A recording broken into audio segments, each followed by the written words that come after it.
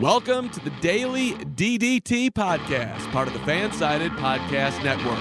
Here's your host, Jaden Becker. Greed, the intense and selfish desire for something, especially wealth and power. I'm Jaden Becker, and welcome to the Daily DDT Podcast, 7 Deadly Sins edition, getting on to our third episode here. Of course, this is a new series that I've been calling the 7 Deadly Sins of Pro Wrestling. As I step away from the podcast just for a little bit, I'll be back in August, of course. Each week, I'm going to go through some examples. The past few weeks, I've gone through a few. This week is now greed. And, well, I'm just going to jump right into it. I'm going to jump face first. Greed is defined as the intense and selfish desire for something, especially wealth and power, and there's no better person to best describe the deadly sin of greed, not only in the world of pro wrestling, but in the world as a whole, as in Vince McMahon. I have no other part two to this. Usually I would do one person in the beginning of this episode, and then I will do something after the break. Vince McMahon takes up both part A and part B. So get prepared, sit back, relax. We're talking about Vince McMahon and the 7 deadly sin of greed. I'm going to talk more recent about Vince McMahon because there's so much you could talk about when just defining greed. In the past 2 years, you can go all the way back to the territories area and the territories area, I should say, and talking about Vince taking up territories and making WWF at the time the powerhouse of professional wrestling, killing territories as we know it. You could talk about that. You could talk about him stealing, of course, the talent from those territories to build the WWF in an agreement that he obviously broke, which was between territories that you don't sign other people's talent and things of that nature. So we could talk all about that all we want, and I feel like that story has been covered so many times already. I want to cover what has happened most recently with Vince McMahon, and that's what happened throughout the pandemic and the greed that really bursted through and was super prevalent in the world of the internet wrestling community, in not only that, but the mainstream, and what a lot of people saw Vince McMahon for his true colors at the height of the pandemic and when things are really, really bad. So let's talk about greed and Vince McMahon. When the pandemic hit, federal and state action stopped all large public gatherings throughout the country. WWE was able to get past this by using their facility in Orlando, Florida, normally used to train new talent. When the state of Florida went into lockdown on April 1st, the WWE was not originally exempt. To combat this, the WWE pre-taped shows in bulk to last weeks into the lockdown. Fortunately for the WWE, on April 9th, 2020, Florida passed a bill to allow employees of, quote, professional sports and media production with a national audience to be exempt from lockdown. Seems very specific there, that bill to be passed. This is as long as the events are closed to the public. Coincidentally, I should say, Linda McMahon, the wife of WWE CEO Vince McMahon, donated $18.5 million to the state of Florida. This money reportedly is from Linda McMahon's super PAC to help re-elect Donald Trump into office back in 2020. This is where that money was headed towards. Obviously, Linda McMahon was involved in plenty of politics back in 2008. I believe she had a presidential run at some point. And that's where this starts to get a little shady. This is where it starts to get a little shady. The WWE pay off the state of Florida to allow them to run and continue to produce shows amidst a global pandemic. Although the WWE had taken some shady paths towards staying on television, the company had made efforts to continue abiding by health protocols, an effort to bulk tape episodes, content week over week, has been on the forefront of the WWE at that time. By doing that, the talent and crew didn't have to travel across state borders every week. So there was an effort there, I'm going to say. And it's not like they went into it haphazardly. But precautions did backfire when Vince McMahon called for tapings to return to a live schedule when networks such as USA and Fox allowed only 3 taped shows per year according to their contracts. Fox and USA turned a blind eye to it at the time, given that they were in the midst of a global pandemic. No one could have foreseen them having to tape so many shows. Usually they tape shows for around Christmas and New Year's and holidays of such nature. So the WWE and wouldn't have to work on Christmas and around those times of years. So those are what those tapes were usually for, but they were coming to a point where the taped shows were abiding with the contract. Vince McMahon not going towards the pandemic side of things, going to the money side of things, demanded for shows to go back to live, but Fox and USA turned a blind eye in better judgment, knowing that they were in a global pandemic back in April of 2020. Talent had also been told that their spot in the company would not be affected if they chose to appear off television. This also backfired, such as stars with the Roman Reigns and Sami Zayn having their names being kept off of WWE television and stripped of their titles for quite some time. Obviously, Roman Reigns come back to be the greatest thing since sliced bread for the WWE, and Sami Zayn returning and did win back his Intercontinental Championship that he ended up dropping when he appeared off television. But they weren't mentioned on TV for quite some time, so I wonder if there was any bad blood there from Vince McMahon for those two not trying to take the reins in the height of pandemic. Talent and backstage crew at the age of 65 were told to stay home as well, even though Ric Flair, as he mentioned a few weeks back, did decide to continue to find his way back to WWE programming week in and week out. The largest issue the WWE had was the cancellation of WrestleMania 36 at Raymond James Stadium. According to Forbes, the WWE was estimated to lose $22 million in revenue due to the change in location. Instead of holding WrestleMania at Raymond James Stadium, the WWE opted to continue the festivities behind closed doors at their Performance Center in Orlando, Florida. Unlike other sports, ratings are everything for the WWE. I'm not saying ratings aren't important for other sports, and we know they are because that's what draws networks to come in, but ratings are absolutely everything for WWE, given the fact that it's also entertainment along with the, quote, sport aspect of it. Dating back to the late 1990s when the WWE faced more competition like the likes of WCW, ratings have been the measuring stick for the success of the company. WWE's Monday Night Raw is the flagship show for the company that airs on the USA Network, as we all know. Friday Night SmackDown, the Blue brand, and I guess you can call the little brother to Monday Night Raw, and now definitely, I wouldn't even say arguably, definitely better show than Monday Night Raw. Both of them have had their struggle in ratings since the pandemic, and I'll get back to Vince in a little bit, but I just want to make sure this all comes full circle here.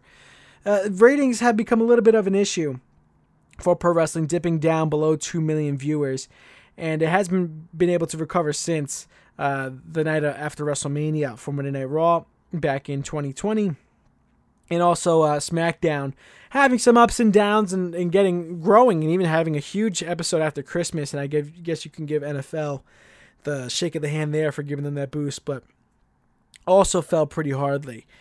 And there's something that's going to come out from this that really, really shocked the whole wrestling world, and that was Black Wednesday. Black Wednesday, a day that will live on in infamy forever and ever after the release of 19 on-air talent and 40% of the backstage crew. I'm going to get more in-depth in Black Wednesday when we come back from the break, so stick with us right here on the Daily DDT Podcast. Welcome back to the Daily DDT Podcast, talking about the 7 deadly sins. This episode is about greed, and no other person to talk about in the world of professional wrestling about greed other than Vince McMahon. We're going to get back into it. When I left off, we talked about Black Wednesday. I want to lead up into a little bit before we get right into the bulk of Black Wednesday and how crazy that day was for the world of professional wrestling as a whole, not just the WWE, world of professional wrestling, the world of mainstream media, and how it affected all of it. So Vince McMahon publicly stated that the show must go on for the WWE, and McMahon's efforts stemmed from one issue, and that was money. McMahon had communicated to shareholders that the WWE is looking to do right by the fans and continue to produce content. Shareholders were upset with McMahon after the XFL Chapter 11 bankruptcy report revealed that WWE had $300 million invested in the football startup after McMahon publicly stated that the two companies were separate entities. To save face with these shareholders, WWE, Mr. McMahon, had to put enormous efforts into cutting costs. This came to a head after what was known as Black Wednesday, where at least 19 on-air talent and 40% of the backstage crew were relieved of their contracts. This move was projected to save WWE $4 million a month. WWE had also pushed back their development of their new headquarters for the next 6 months. I still have no idea on what is the update of that headquarters, if they're ever going to make a new one or just staying in Stamford. I know that they were trying to use, back when the Money in the Bank was at Stamford, Connecticut, in their headquarters, they're using it then, making the most of their headquarters there, because they were planning to move. Obviously, the pandemic changing a lot of plans, not only for the WWE, but for the rest of the world. It has then been reported after Black Wednesday that WWE had $500 million in reserves. Oh boy. That was not a great look for the WWE and a terrible look for Vince McMahon. Cutting costs, and it's one thing for the 19 on-air members and the talent to lose their jobs. And it's argued that, since then, Black Wednesday, it's sort of been overshadowed or has been margined away, given the fact that a lot of them have found jobs in other companies and things of that nature. Also, there has been a bunch of Black Wednesdays since, maybe not the exact same day, but there's been a lot of other firings since. But the 40% of the backstage crew being cut was horrendous, given that obviously you're losing 40% of your people to WWE and just throwing them to the wayside. And some did make the return back to WWE backstage, but you have to remember, at this time when this firing happened, this was the height of the COVID-19 pandemic. This was the pinnacle of it. This is absolute top, where we were quarantining, like we were in our homes. This wasn't this wasn't late fall or winter where things were starting to get back to normal. Outdoor dining was a thing. No, restaurants were still closed. The world was put on pause, and people now lose their jobs in a place where the jobs were still flowing with the WWE. Things were still going on. It wasn't like they were on hold either, where they couldn't afford to pay them, especially with the $500 million in reserves. This was the absolute worst thing WWE could have done, the worst thing that Vince McMahon could have done, and that was let go 40% of their backstage crew and on-air talent as well. The message from group to group changed is that as employees could be released at any moment by the company, with the power completely in Vince McMahon's hands. On-air talent had been offered the opportunity to ask for their release with no questions asked at that time. And some people, I don't believe anybody took it that early on, along with Black Wednesday. It might have been early before that. Since that release, and now we're looking towards 2021, there has been plenty of other black days, quote unquote, with the WWE. I see a trend that it seems to be at the start of every month, with WWE continuously cleaning house of wrestlers that have been underutilized or forgotten as a whole. As fans, and this is coming from more of a personal perspective here, as we head forward and we get back into stadiums and arenas to watch WWE live events in person, let us not forget and let us not fail to realize all the greed and under-the-table dealings that the WWE had to do to reach that point. Just put into comparison AEW and what they did. Obviously a different comparison. Very different. As they benefited from WWE's greed with the let go of a lot of people. WWE did then throughout the pandemic. AEW was able to garner a lot of good PR from their efforts to stay safe throughout the pandemic and do all the COVID testing and everything like that. And throughout all the pandemic, slowly but surely rejuvenized themselves as the legitimate contender to the WWE, which they became and rightfully sat and continue to sit the rightful contender is WWE is the top promotion, AEW right up there with them, coming close as they continue to build and built throughout the pandemic.